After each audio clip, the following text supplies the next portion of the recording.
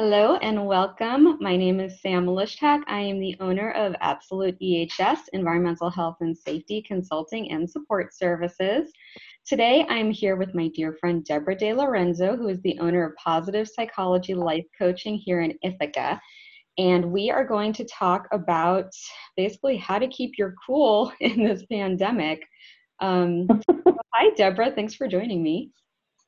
Thank you so much for taking the time to talk about this and to kind of work with me on this. I experienced it in my own life, and you experienced it in your life, and it's a pleasure. It's a pleasure always when we can share and learn from each other, which is why I think we're all here to begin with anyway. So thank you very much. I appreciate it. So my experience really, when it comes to psychology, really goes back to disaster psychology. So a pandemic hits, we first hear about it, in foreign lands, and suddenly everybody's buying toilet paper, everybody's buying hand sanitizer, it's disaster psychology. You go back to the last time something horrific happened, which in our case is usually a natural disaster when we use utilities or weapons. So the toilet paper goes flying. And we get into that kind of lizard brain auto response survival mode. But at this point in time, throughout the globe, some people have been quarantined for months. Some people only just started. Some people are already coming out of quarantine and isolation. There's a lot of just, information up in the air. People are doing different things. But we're getting out of that fight or flight mentality, and we need to figure out as a society how to keep our stuff together in the long run, because this could be what it looks like for the next 24 months, according to one of the recent articles that I read. So depending on, everybody's got a different situation. Some of us are alone in an apartment in New York City. Some of us are, in sprawling areas. Some of us have disabilities or need more assisted help, more assistance.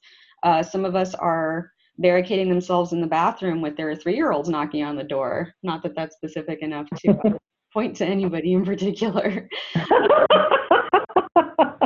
I'm kind of so I really wanted to discuss with you just what are we supposed to be doing? How can we keep our cool with everybody suddenly home all the time, or in some cases nobody coming to your home anymore because you're used to being the host and having friends over? Well, way to touch on one of the biggest painful parts for me right at that very end about being able to get together with your friends and family. But we'll address that. The first thing I would say is I really like the way you acknowledged that even though we're all experiencing this simultaneously, we're all experiencing this very differently. There are all sorts of situations, there are all sorts of challenges. Not everyone has the same challenge. Not everyone has the same resources. So it's important to acknowledge that I may be experiencing this in a completely different way than you. It's still stressful for both of us. So some of the things that I'm going to suggest or some of the things that people are doing may not work for everyone.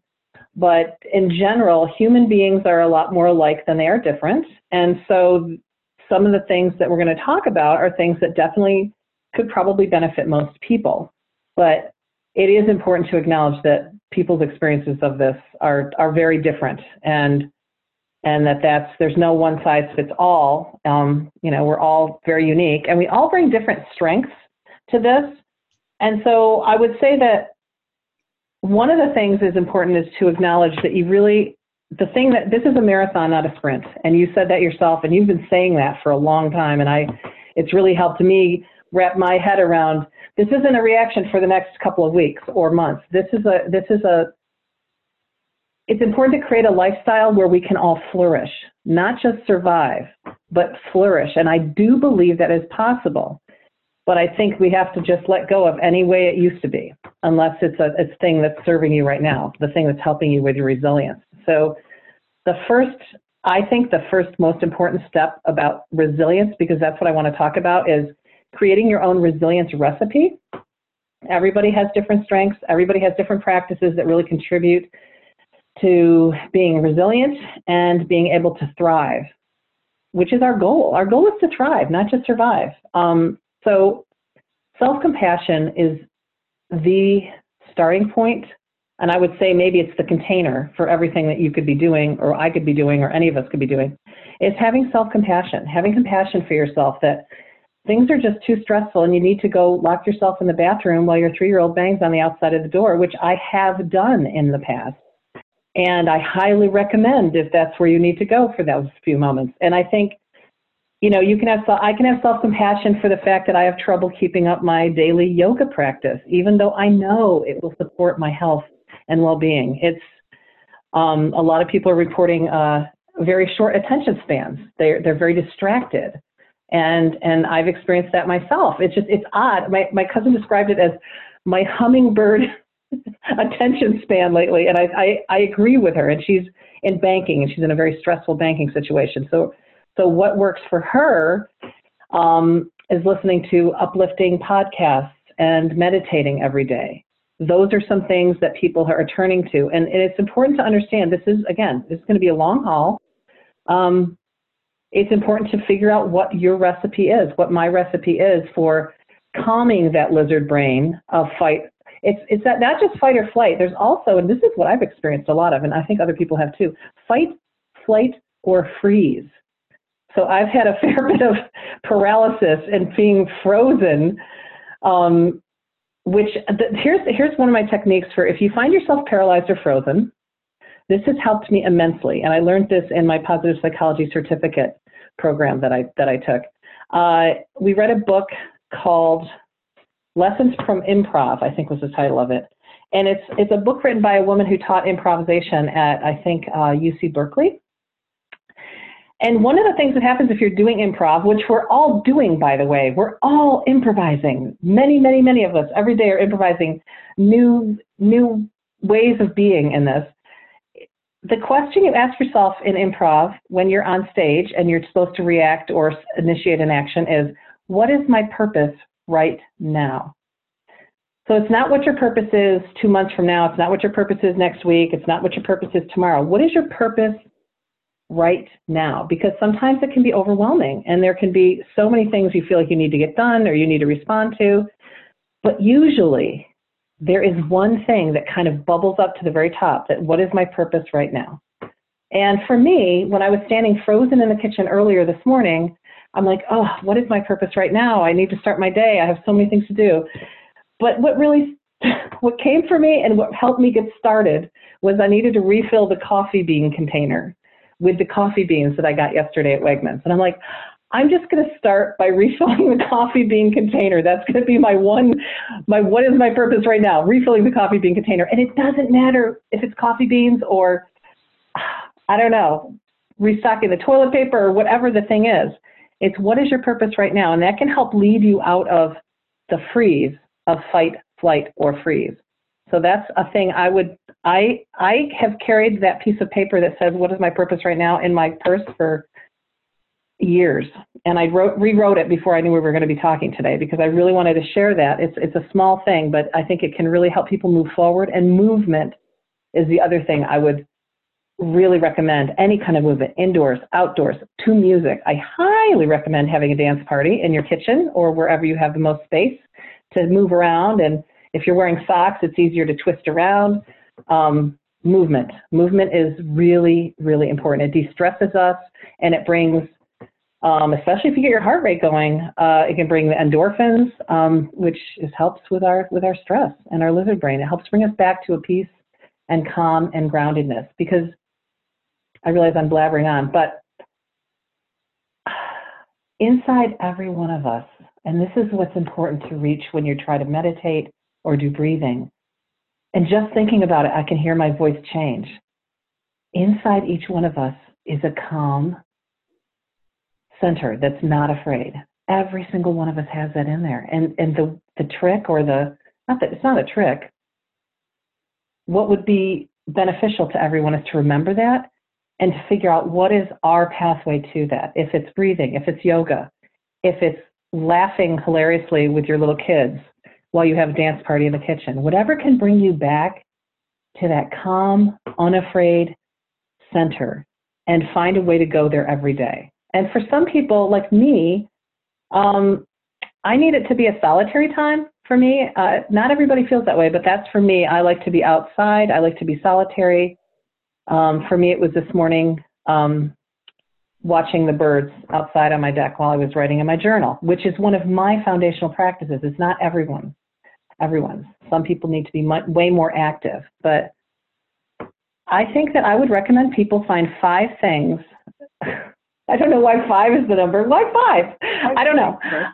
Because whatever number you think is your number, you could find to try to just make your recipe like every day for your resilience. What is your resilience recipe for every day? And it's probably going to change. It's probably going to change. But I think for me, it's movement. For me, it's music. For me, it's nature, connecting with people because I'm an extrovert that's now confined and relying on technology to maintain my connections with people. So those are 4 of my things. I can't really think of, I'm sure I have a 5th one in there somewhere, but. Well, I love your suggestion for, dance party and journaling. Can't really do a lot of people watching, but especially for the people stuck in the Bay Area or New York City, Oh yeah. Some of them are just stuck in a studio apartment with 3 to 5 people, and they can't get away. Yeah. I guess is where you get to make a calendar rotation of who gets to take a 15-minute shower to have your own time. But it's funny you mention your lists because I caught myself writing myself a schedule because I keep thinking, oh, I got to clean again. Oh my gosh, there's so much laundry. I don't know why there's so much laundry. We're all in pajamas all day. We change the night pajamas, but there's like an incredible amount of laundry. I agree. So I ended up breaking up all the chores. I divided it by 7. And excellent. Basically, excellent. I love this. Put a list up in my kitchen and I just say, okay, what day is it? I don't remember. And by the time I figure out what day it is, I see what I'm supposed to do that day. And that's your purpose right now. That's your purpose right now. What's my purpose right now? But I think what I really needed to do is tell myself and my husband from the beginning, if we miss it, it's fine. Like just keep going. And I think that was integral because then it took the pressure off, but also gave me something to do. I don't know. That's. So would you say that? Can I ask you a question? Would you say that was you being self-compassionate about giving yourself permission to not hit a mark? Yeah, a lot. So even in disaster psychology, what we run into is usually you have a major incident. We're talking tankards blowing up and overflowing, or 9/11, or a marathon, or something like that. And you have to take your own psychology and the psychology of the rest of your emergency response team into account and look out for each other and take breaks, which is really hard if you're in the middle of an emergency. So part of it, I would say, is my training, but I've never gave myself daily assignments because the longest event I've ever had to deal with was maybe a month long. And I had a bunch of other incident commanders, so I could pass the buck, go home, take a nap, take a shower, do my thing. It wasn't a global, this is something totally different. This is a global pandemic. What do you think about the idea of, this is something I've been thinking about with like planning for the future. So you made yourself a schedule, which is brilliant, and I highly recommend doing that. It'll make everything feel better. It just makes everything feel better. We've grown up being probably overscheduled in a lot of ways, so it's very hard to be without that kind of that's the thing touchstone, that anchor. I miss 60-hour weeks of working, which I know is bizarre, but like at this point it's just like, I need to be go, and so giving myself that to-do list for the day, not necessarily timed to an hour. I don't know, it's keeping me going, at least this week. What about this though? Scheduling also complete downtime, or not spa days, that's not the right word, but do you understand what I'm trying to get at? So, I do notice that, I'm like, well, it doesn't matter that it's the weekend because every day is like the weekend, but it isn't. It's important to keep that kind of rhythm. I think that people's rhythms have been gotten off, so I'm curious about, you're like scheduling the chores. I think it's also important to make a distinction between you're on duty. Otherwise, because if you're working from home, it's really hard to turn it off. You know, it all bleeds together in a way that we used to have much more of a separation unless you already worked at home. But even still, it was a different schedule for you. And I know that for a lot of people with young children, they dropped their kids wherever they dropped them, and then they were able to just focus singularly on their work. In a weird way, I definitely thought I was ahead of the curve because I did work from home for so long. You're exactly right. I would, everybody was up at a certain time so I could get my daughter to daycare. My husband could go to work, and then I had the house to myself. And, when I was taking breaks from work, I could do some house stuff and like deal with whatever I had to deal with. So it's very easy for everything to feel like a weekend. And part of when I made that 7-day week schedule is when my husband and I decided, okay, we're going to alternate who gets to sleep in what days, who gets to wake up with the baby. Oh, that's great. Yes. He had a very traditional, 8 to 5 situation. So he pretty much gets to keep that 8 to 5 because he's still salaried too, which we're very fortunate about. But he's got to get as much as he can working. So of course he takes breaks. Of course we all have lunch together, and of course he's still in the house. But that means me, since I am more flexible, I tend to work during nap, or when you and I meet at 7:30 in the morning once a week. That's the day he wakes up. And then just because of what I do, I tend to work weekends. But that took a while for us to figure out, and it's still taking adjustments, which I think you've mentioned. You can't like lock it in. It's just not going to work. You can't. No, you have to be flexible. It's important to be flexible. And honestly, there's so much tragedy and there's so much suffering. And yet part of me thinks how interesting we have this opportunity to become more flexible, become more, in some ways, rooted in who it is we're trying to be in the world. We don't have that. People can get really comfortable or almost falling asleep in their routines. I'm not saying you do that or whatever, but I think that, it's very easy for people to get into their routines and they're just kind of like, that is their life. That's not really their life. That's the expression that they have adopted of their life. But I would posit that it's not their actual life, and that the actual life that we're having to recreate right now is going to be much more based in what strengths are going to have to come forward that we didn't get to use every day because our lives that were so kind of safe or routine didn't require it. But now it's going to require all of us of ourselves. I'm not talking about all of the other people, but all of ourselves bringing this to bear. So what have you found? Are you feeling like you've found a rhythm, a comfortable rhythm for interacting with your daughter, and your husband, but also having time for yourself or your business? It's good days and it's bad days, and it's good hours and it's bad hours. It's as I was saying, like it's not new, but it's also very new because like I've trained for this, but not on this scale. And I think that a lot of people who've never even trained for this got kind of thrown in the deep end as soon as the pandemic hit. And people who have trained for this, like a bunch of my emergency management friends, we're starting to realize, okay, I know I'm concerned about societal complacency because this is looking like a new normal.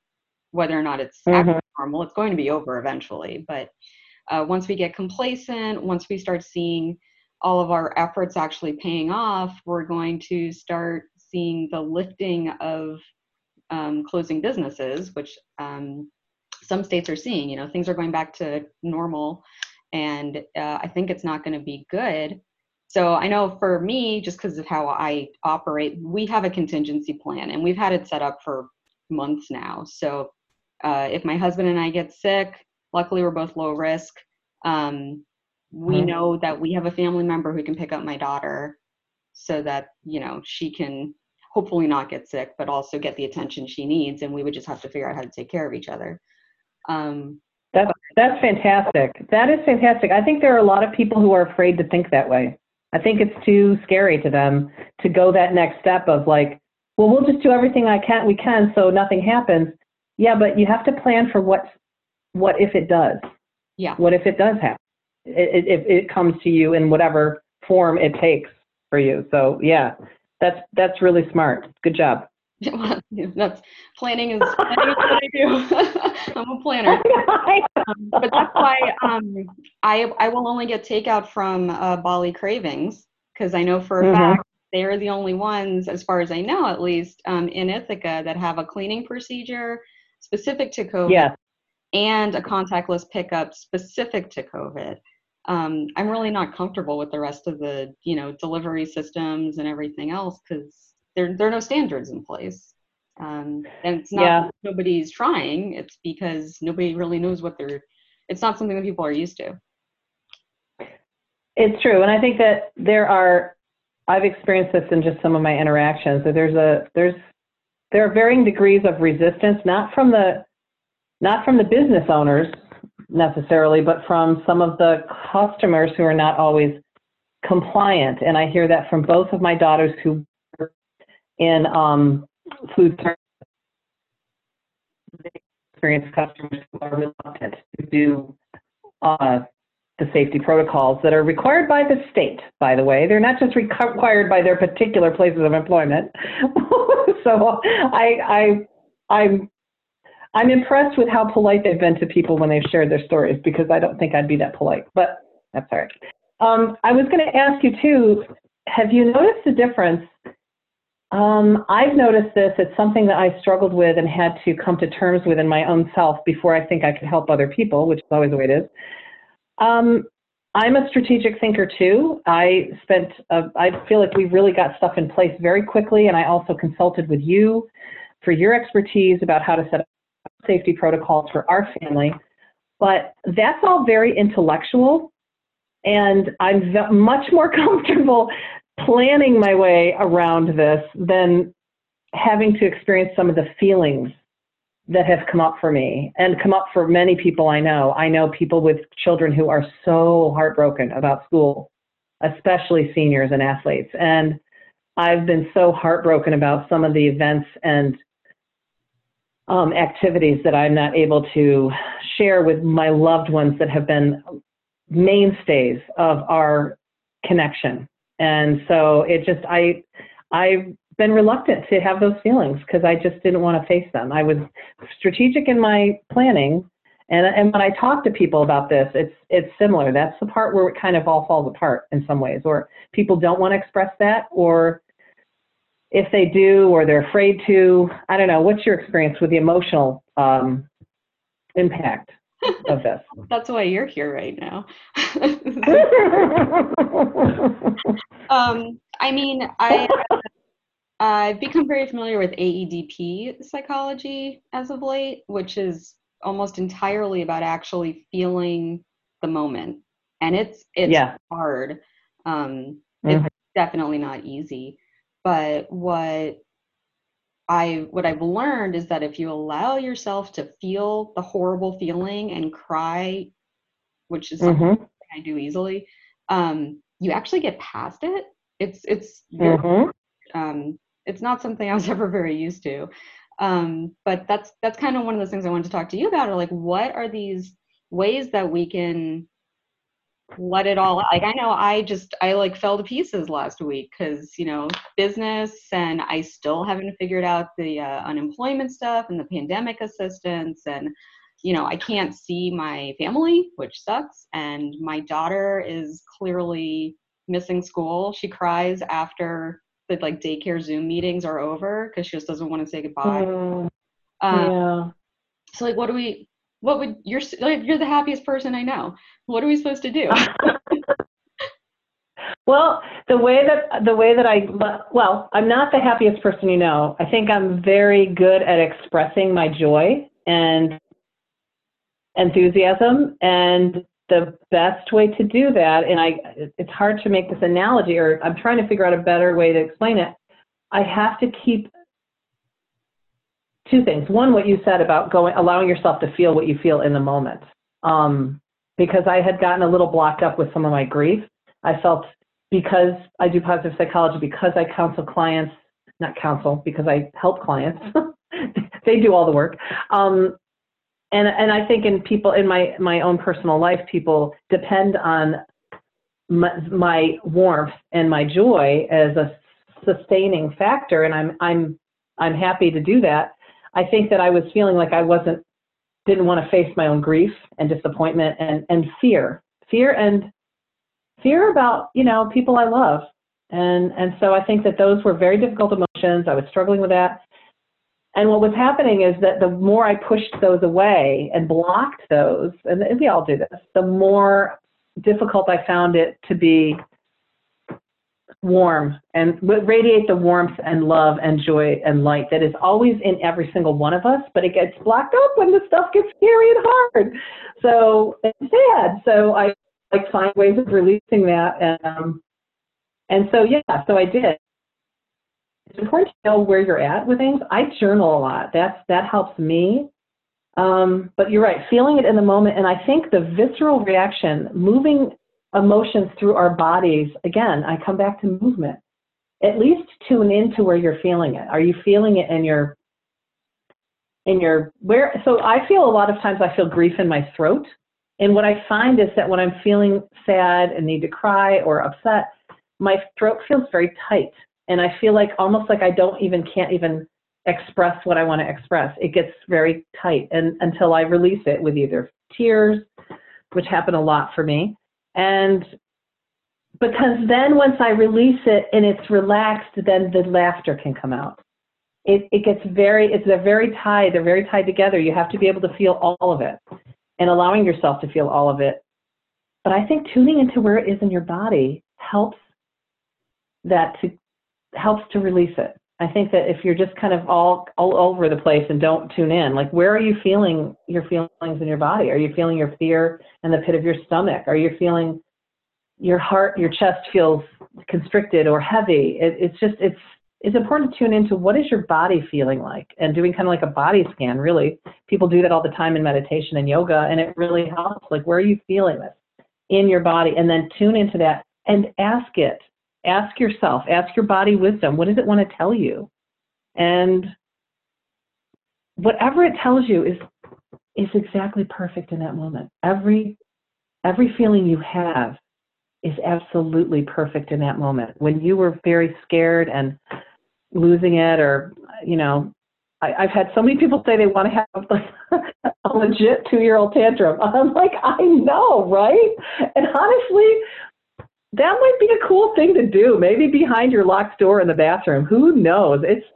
Sometimes in my biggest, darkest moments, I have gone in the shower because water always feels good, and just cried or sobbed or yelled. And I know this sounds weird, but for Deborah, that is one of my prescriptions that I will write myself. And so taking care of yourself, having good emotional hygiene is critical right now. And so I'm glad that you shared that though that's where you were feeling, and you let yourself feel those feelings. But I also didn't beat yourself up about them. It's important. So like with the body work and visualizing kind of what it feels like, I know I have when I was starting to do that, when I think of my husband, it's this like lovely, jiggly, like orange, radiating just sensation. And like, I love it. There's a color. I love it. Yeah, it's got a color and everything. But I mean, I just want to, elaborate also, like, we are in the middle of a global pandemic, but it's okay to be joyful about things. I think that's another thing people are having trouble with. They feel guilty about how well they're doing. I've had several clients. I would say, geez, now that I think about it, it might be universal. Let me think. Yep. I would say every single client that I have, and let's be clear, I'm working with them because there's things about their lives that they want to change and wanted to change pre-COVID. Every single one of them, when I check in, are like, they're doing okay. And they express to me, they feel a little guilty that they're doing well. And I'm like, it's okay. The world is not COVID. Like, it's not going to, be bad, like, if you feel good. Like the world needs feeling good. The world needs people joyful. And this is the other thing too, and I was writing in my journal about this morning also. So glad, because we're having this conversation. Kind of simplifies it. There's an awful lot that's the same. I think that people, myself included, focus on all the changes, or, you know, these are the things that we're afraid of now, and these are the protocols we need to change, and blah, blah, blah, blah, blah, blah, blah. And I don't mean to dismiss any of that. But the reality is there's still a lot that's the same. You still get that giggly, orangey, glowy feeling about your husband. And that happened before, and it's going to happen during COVID, and it's going to happen after. There's certain things that are just always going to be the same. The birds and nature are just incredible. The flowers are coming up. The moon keeps changing its phases. The sun very infrequently, but it's out. Those things aren't going to change. Like I love to listen to this kind of music, and this music is available. That's not going to change. That's going to be available to me. I was just listening to some music from Grassroots today, even though I can't go to Grassroots, with so much joy and happy memories. And that's still the same. I still like the same foods, and I'm making more of them from scratch. There's so much the same. My mom is still the same sweet old lady that has dementia that when I talk to her on the phone still says the same stuff. Like, some stuff is the same. A lot of it's the same. It's okay. And it's okay to celebrate what's so pleasurable about those things. There's so much pleasure and joy available. We don't have to lay that down. You mentioned memories, and we really do need to talk about this for anybody listening who has lost somebody or someone who has been severely compromised. I know in my family, I actually know two people on my step family side who recovered. They're in New York City and happily. Oh, can you hear my applause? But for example, my brother's a medic. He's exposed every day, and he's got 3 kids and wife at home. So like they're and then I've got a friend in California, and she's pretty sure her family's cat has COVID. Like, so there are like a lot of things to be concerned about. But you were talking about kind of thriving on those joyful memories. And I think especially now, when should somebody be in the hospital and we really can't be there. I know my father passed away when I was a teenager, and what got me through that was just remembering all the wonderful things we did together. And at least when I was younger, I pushed away all the horrible memories of the very end.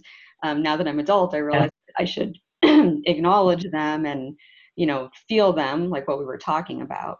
But what might you suggest to people who are going through this incredible grief and can't even leave their homes to help get that closure?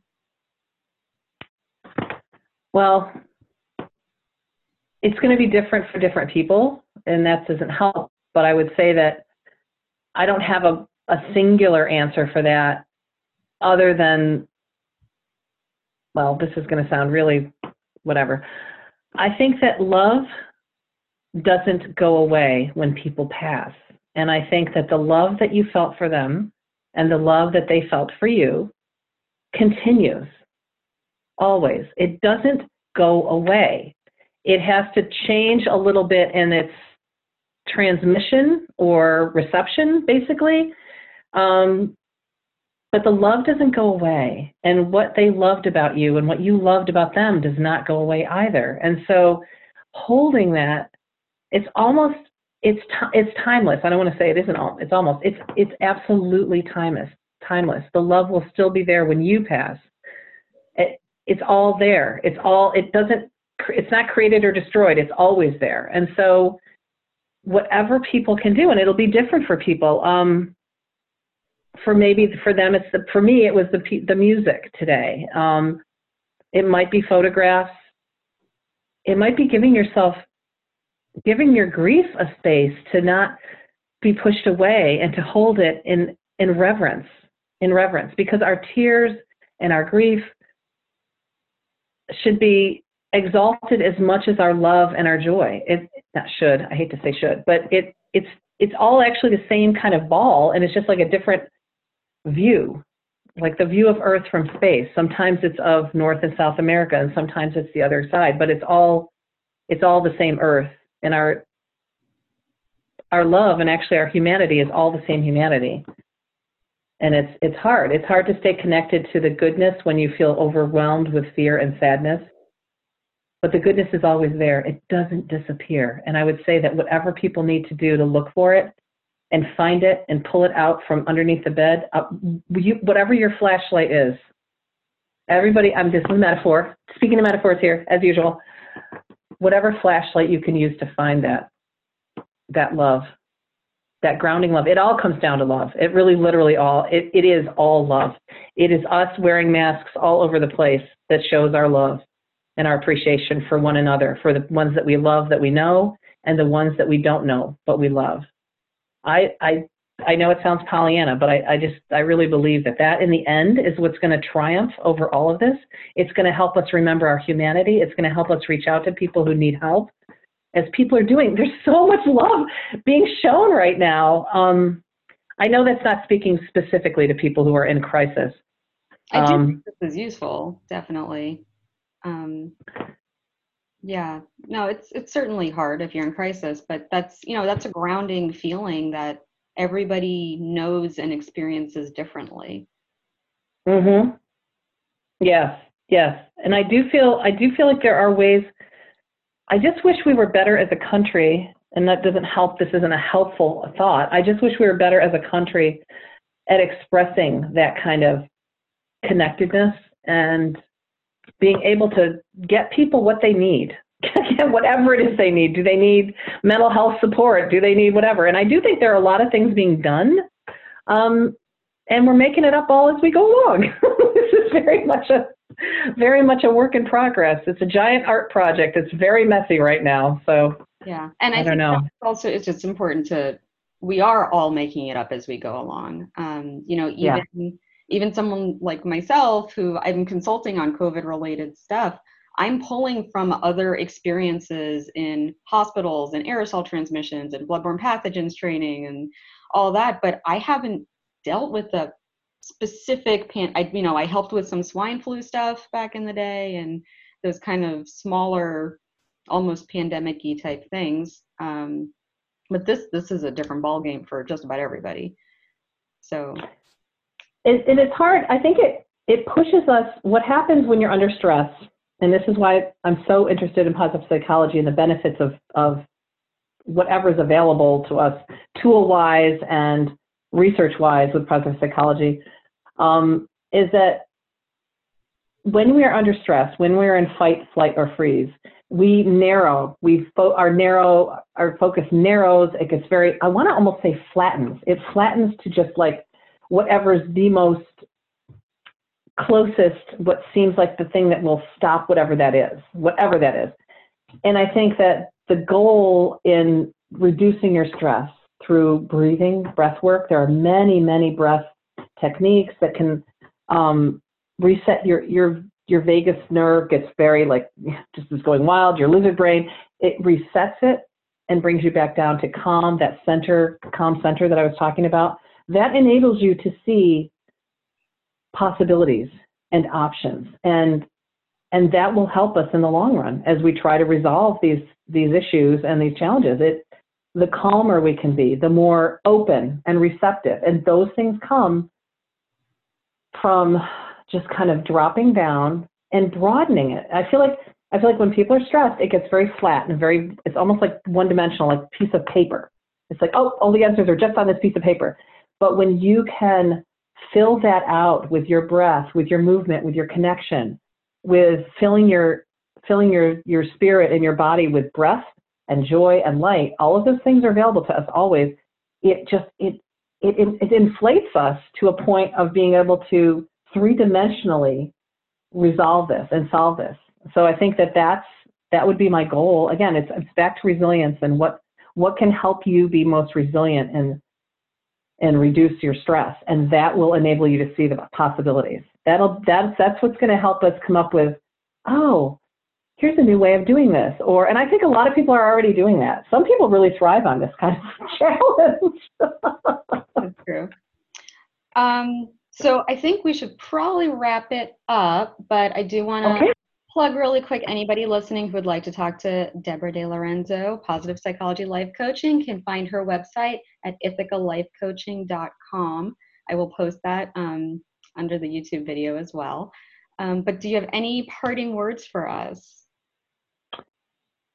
I think I just want to remind people, this is going to sound so silly, but I don't care. I just hope can you find a way to have some fun? Just like do whatever's fun. Find fun. Fun is still available to us. Fun. COVID hasn't killed all the fun. And even in wartime, and even in crisis, and even in tragedy, in fact, there's a lot of really funny, dark humor things that I've seen, the interwebs. So I think it's really important to seek joy and seek light. It is there. And the more we raise that vibration in us, the more we raise it in other people. And that, my friends, is good for our immune system. So all of these things I've been talking about, especially finding joy and happiness and stress relief, really help your immune system. And that's the other part of fighting this battle. It's being immune. So that would be my goal. Have some fun. Go out and have fun. That's my prescription. And love.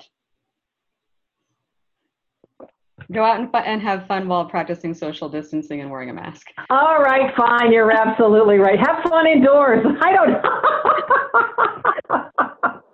go in and out, but only if at a safe distance. You're right. Thank you for that. Exactly. See, you're a pro. You're such a pro.